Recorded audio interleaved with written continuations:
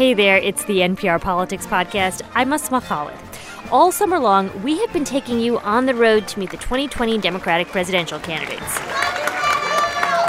It's a collaboration with New Hampshire Public Radio and Iowa Public Radio, which is why I met up with IPR's lead political reporter, Clay Masters.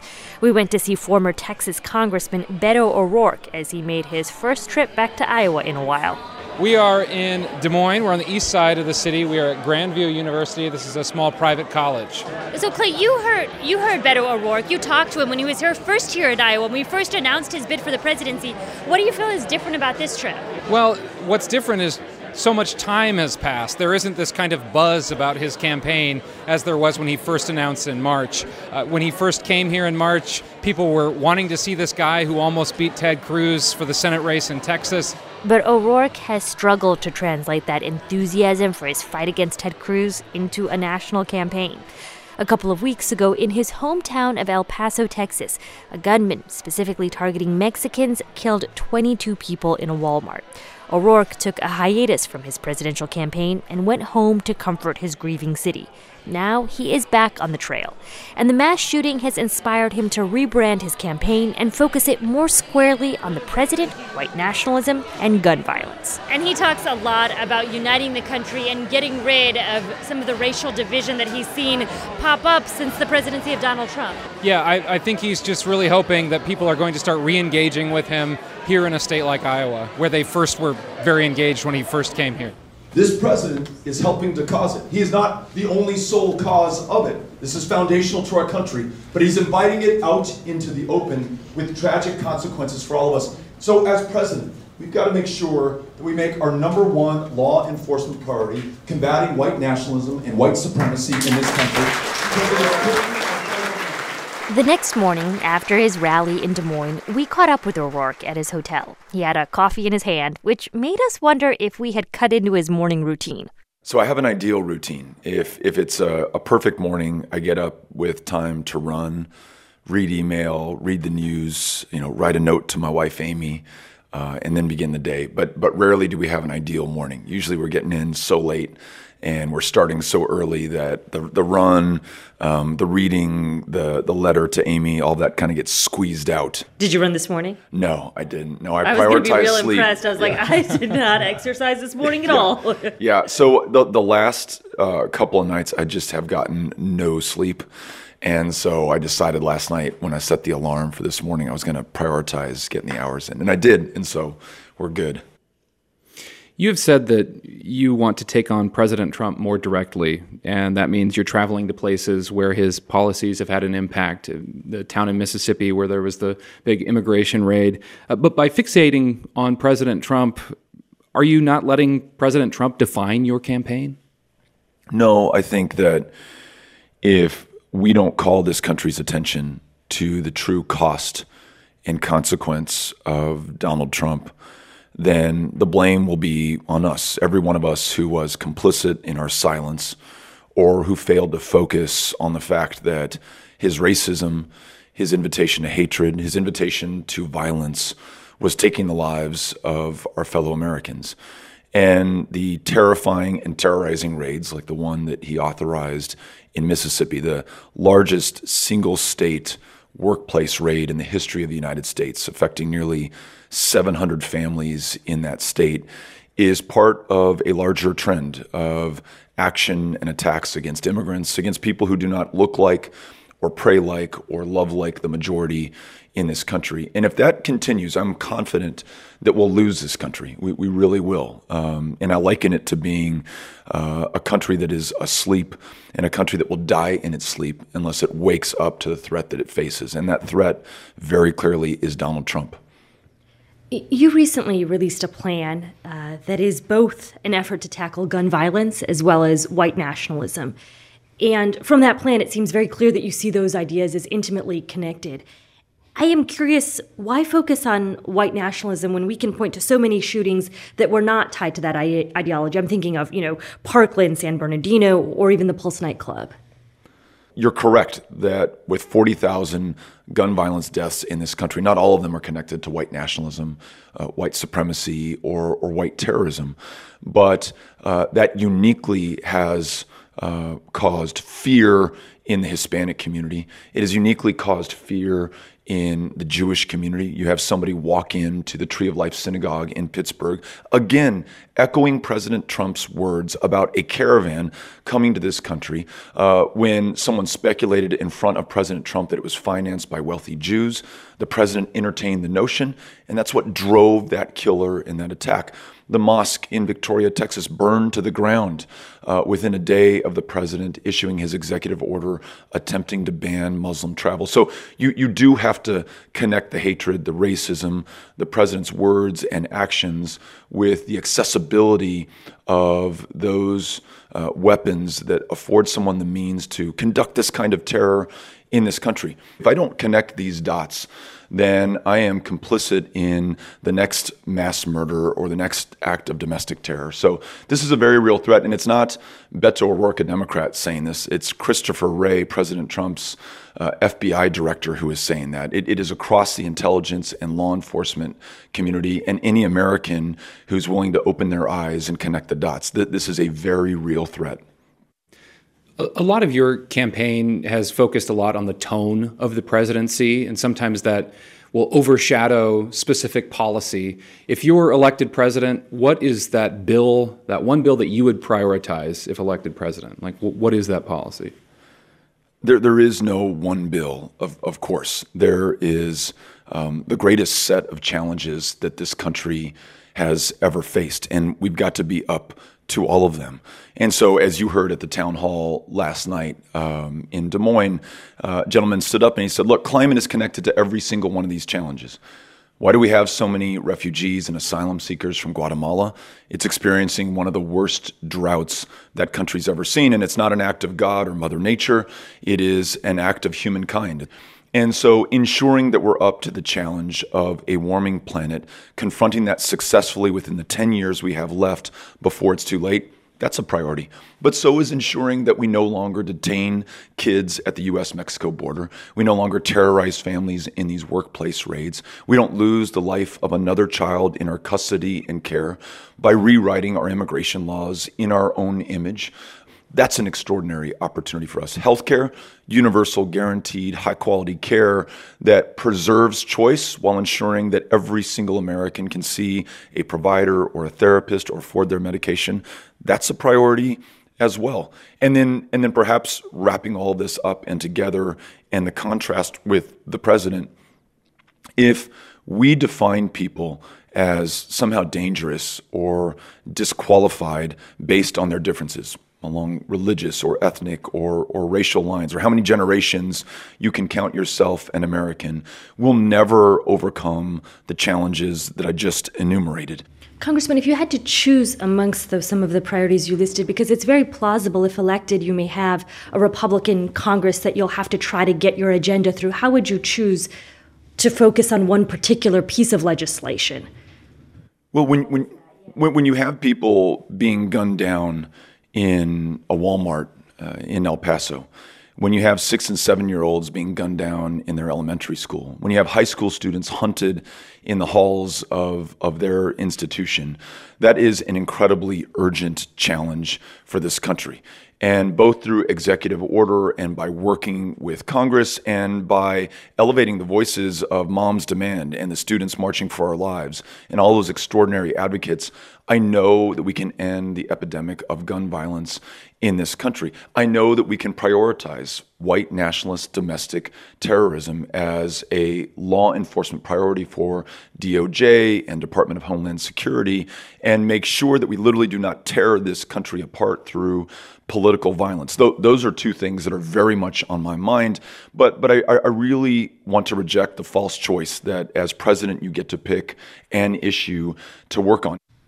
I want to talk a bit about immigration. You are from a border town, El Paso.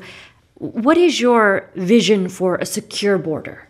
There's a great leader in my community, doesn't hold elected office, but leads an organization called the Border Network for Human Rights, Fernando Garcia. And I'll never forget, this was 10 years ago, we were at a conference on just this issue in El Paso, and he said, si queremos asegurar nuestras comunidades, la frontera, necesitamos tratar cada persona con respeto y dignidad. If you want to secure your communities, if we want to secure the border, treat people with respect and dignity. El Paso, Texas is one of, if not the safest cities in the United States. It's safe not despite, but because we're a city of immigrants, because we're a minority-majority community, because we're connected to Mexico, and we see all of those as fundamental to our strength and our success and our security. So let's build on that as we rewrite this country's immigration laws. No walls, no cages for kids, no militarization of the border. More than 1 million dreamers, make them U.S. citizens in this, their true home country and homeland. We're very far from the U.S.-Mexico border right now. We're in Iowa. How do you see immigration laws helping states like Iowa that are far removed from the border, or is it far removed? It's interesting. So last night I was talking about El Paso as a city of immigrants. And I said, well, hell, Des Moines is a city of immigrants. And this young woman came up to me afterwards and said, thank you for saying that. We get so often stereotyped as a community that is monochromatic and is only defined by one experience or set of experiences in America. She says this is incredibly diverse. There are people from all over the world who have found a home here in Des Moines, which is, of course, the American story.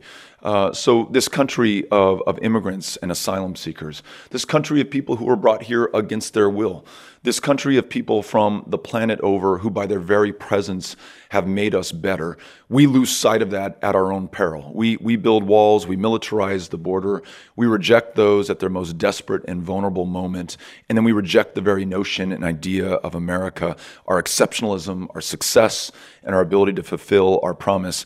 That resonated so strongly last night in Des Moines, and I heard that back from everyone who came up to shake my hand afterwards. There has been a lot of pressure on you to end your bid for the presidency and instead run for the Senate. And you have made it very clear that you, under no scenario, want to run for the United States Senate. But there are currently over 20 Democrats seeking the nomination for the president. And some of them do have a lot more experience than you in government. Some of them are articulating really clear policy positions on things. Some of them are polling higher than you. So talk to us about what makes you think that you are the answer. I want to serve this country as president. And I think I have a perspective that is important for this country at this moment. As Donald Trump vilifies and demonizes the border, communities of immigrants, seeks to make us afraid, warns of invasions and infestations, and calls those who come to this country killers and predators and animals. It is in a community of immigrants on the U.S.-Mexico border that I was raised, and that Amy and I are raising Ulysses and Molly and Henry. I think I can tell a very powerful, a very positive story of the contribution that immigrants make to the success of this country. Y además, in Texas, going to every one of those 254 counties on a very progressive agenda. We helped to take a state that had ranked 50th in voter turnout, written off as too red and Republican to count, to one that gave us more votes than any Democrat had ever received, won independence for the first time in decades, brought nearly 500,000 Republicans along with us, helped to flip 2 congressional seats and elect 17 African-American women to judicial positions in Harris County, literally changing the face of criminal justice in this country's most diverse city. It's that kind of perspective, that kind of campaigning, that way of bringing people in at a very divided time. That's the way that you beat Donald Trump. I think that's also the way that you reunite this polarized country in the face of these challenges so that we can overcome them. All right, we are going to take a quick break, and when we come back, we ask O'Rourke about following his father's footsteps into politics, how he talks to his kids about President Trump, and what he can't let go of. Support for this podcast and the following message come from APM, presenting the podcast Educate. In a special episode of Educate, reporter Emily Hanford investigates how a flawed theory of reading may have affected the literacy of millions of children throughout the U.S. It's an episode for parents, policymakers, educators, and anyone who cares about the education of the next generation. Search for Educate wherever you get your podcasts. Support also comes from BetterHelp. BetterHelp offers licensed professional counselors who specialize in issues such as depression, stress, anxiety, and more. Connect with your professional counselor in a safe and private online environment at your convenience. Get help at your own time and your own pace. Schedule secure video or phone sessions, plus chat and text with your therapist. Visit BetterHelp.com/politics to learn more and get 10% off your first month. J.K. Rowling wrote the final chapters of the Harry Potter series while sequestered in a hotel room. It's a strategy lots of artists and thinkers use. They go somewhere physically isolated and different where they can, without distraction, think deeply. Quieting the distractions on the latest of our U 2.0 series on Hidden Brain from NPR. And we're back. I think this is where we're transitioning now, right? We're gonna transition to the personal side of this conversation. Cool. What is a time from your childhood that affects the way that you see government? Oh, it's hard to pick a moment. I'll try. So my dad, who served in local government, was a county commissioner and a county judge, and who just had a hell of a lot of fun in doing it, and took me and my sisters to the backyard fundraisers or the election night parties, or, licking envelopes or carrying signs around on 2x4s outside of the polling place. He taught me the joy and the power of being with people and serving people and connecting with people. But he was also somebody who loved being outdoors and loved taking us out into the mountains on backpack trips. And I remember this one moment really sticks with me, and it really informs how I think about climate and the environment and our responsibility to one another and the next generation. We were in Three Rivers up above Alamogordo in New Mexico in the Lincoln National Forest. And we were crossing one of these rivers, and I remember stopping midway through the river. I was 6 or 7 years old, taking our tin cups off of our backpacks and dipping them into the river and drinking the water. And I don't know why, but that image came to mind when you asked the question. It's just, for me, so resonant. That speaks to both what we have right now that is so remarkable and beautiful, our ability to go do that, and what we could possibly lose if we do not confront the challenges before us environmentally or through climate change, or just our ability to, have those special shared moments with one another. You mentioned your dad, and your dad, you've described as this kind of like larger than life, really gregarious figure, but also someone who you said could be really critical. Oh, yeah. I am curious because he was such a fixture in local El Paso politics that after he died, when you ran for the city council there, what it felt like to follow in his footsteps. Yeah, so I was a painfully shy kid and then a painfully shy young man. But as I got more engaged in the community, starting a business, starting a local online newspaper with good friends, and then running for city council a few years after my dad died, I discovered and connected with that joy that I'd seen him feel and bring to others in our community through his involvement in politics. I really got what it was all about, going door to door. It was at that moment running for city council that I really felt like I was also connecting with my dad, who at this point had been dead for a few years, and in what had made politics so special for him, and the maybe unanswered questions I had about why he pursued that and why he spent so much time, so many nights, so many weekends out there campaigning and connecting with people. It was the right thing to do. He was called to it, but there's also a joy in that connection that you make with people, and I certainly felt that in that first city council race. As a father yourself, 3 kids, how do you talk to your kids about President Donald Trump and the fact that he was elected in this country? It's a tough one, and I remember the night that he was elected, as perhaps many other people in this country were doing. Amy and I are watching the returns in disbelief, and wondering how we're going to explain this to our kids, especially living in El Paso, a city that they know to be so special. You have this guy elected who hates immigrants, calls them rapists and criminals, promises to build a wall, is speaking in the most hateful terms about a community that we love so much. But we then asked ourselves another question.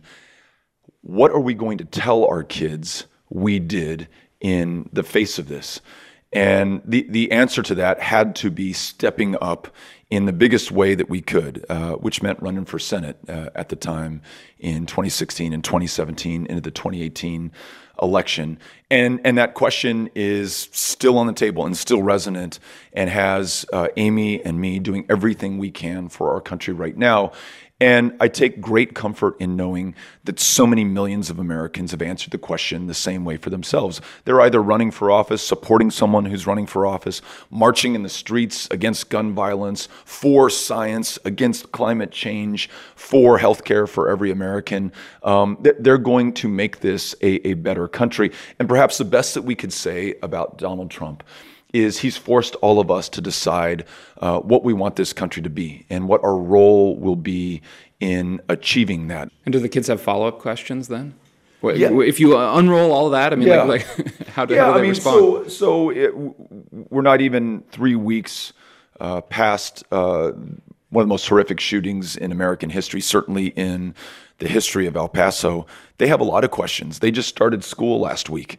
And our youngest is, asking questions about the active shooter drill that he did last year and whether that is what he has to do should somebody come into his school in the same way that someone came into a Walmart. And why does this happen in our country right now? Yeah, we talk about this stuff. And those kids, like kids everywhere, they are smart. They have the most finely tuned BS meter. They're not going to be satisfied with any, you're going to be okay. Don't worry about it. That is a really rare instance. It's just because somebody has mental health issues. It's just, evils out in the world. They don't buy that stuff. They know that there are things that we can do, and they fully expect us to do them to make them safe. Can you talk to us about a time in your life when you feel that you failed? And we're talking ideally about an apolitical moment and what you learned from that particular moment of failure. This is like the job interview question where they ask you,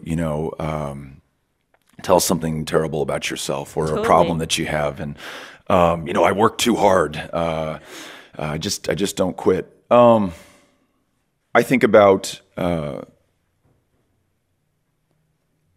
a young man that I had met in El Paso shortly after I was sworn into Congress named Nick D'Amico, who was a veteran, served our country, was like so many veterans across America and in El Paso trying to get into the VA and was unable to do so for his post-traumatic stress disorder. Met me, shook my hand, listened to other veterans who were telling me stories about trying to get into the VA and were unable to do so. And in all of our failure to connect those veterans to the care that they needed, in his frustration, Nick ended up taking his own life. And I shortly thereafter had a chance to meet his mother, Bonnie D'Amico, who wanted to make sure that I understood Nick's story and connected the dots for me. Our failure in ensuring that he could get the care that he had earned and deserved, and how that cost him his life, and how we now know that costs the lives of more than 20 veterans a day in this country. So we all failed Nick, myself included. And learning from that made sure that in El Paso, which had the worst wait times to see a mental health care provider, we brought the community together to fill the gaps. We hired more psychologists and psychiatrists and therapists and social workers. And we prioritized this publicly, privately, in every instance and occasion that we could. And we helped to turn that around. So the way that we end the NPR Politics Podcast is we want to focus on something you can't let go of this week, politics or otherwise, preferably not politics, since we just spent a lot of time going over that. But Congressman, what can you not let go of this week? We were driving from Jackson, Mississippi to Little Rock, Arkansas, and a text comes in from my wife, and she was trying to get into the funeral of a woman who was killed in the Walmart attack, who with her husband had just moved to El Paso didn't have friends, didn't have family in the community, didn't have a network. They didn't expect anybody to come out to the funeral. So the El Paso Times had published a notice saying the community was welcome to attend. And the picture she texts me is of her place in line, where she's been waiting 4 hours to get into the church because this man who just lost his wife, who had no friends, who didn't think anybody was going to show up, was met by first hundreds and then thousands of people in the community who wanted to be with him at his moment of grief, at perhaps his lowest point. And that gave me some hope and some encouragement, and speaks to, in the face of the absolutely worst thing that I can imagine happening to any one of us, and to some of the worst that's happening to us in this country, there are really good people of good conscience in America who are willing to come together when it really counts. And so that image of Amy's place in line trying to get into that funeral is something that I will never forget. Thanks for taking the time to talk with us today. Thank you. Thank you so much. Really appreciate it. This is the latest interview in our series where we are taking you on the road to meet the 2020 Democratic presidential candidates. You can find other interviews with candidates like Andrew Yang, Elizabeth Warren, and Bernie Sanders in our podcast feed. We'll be back as soon as there is more political news that you need to know about. I'm Asma Khalid, and thank you for listening to the NPR Politics Podcast.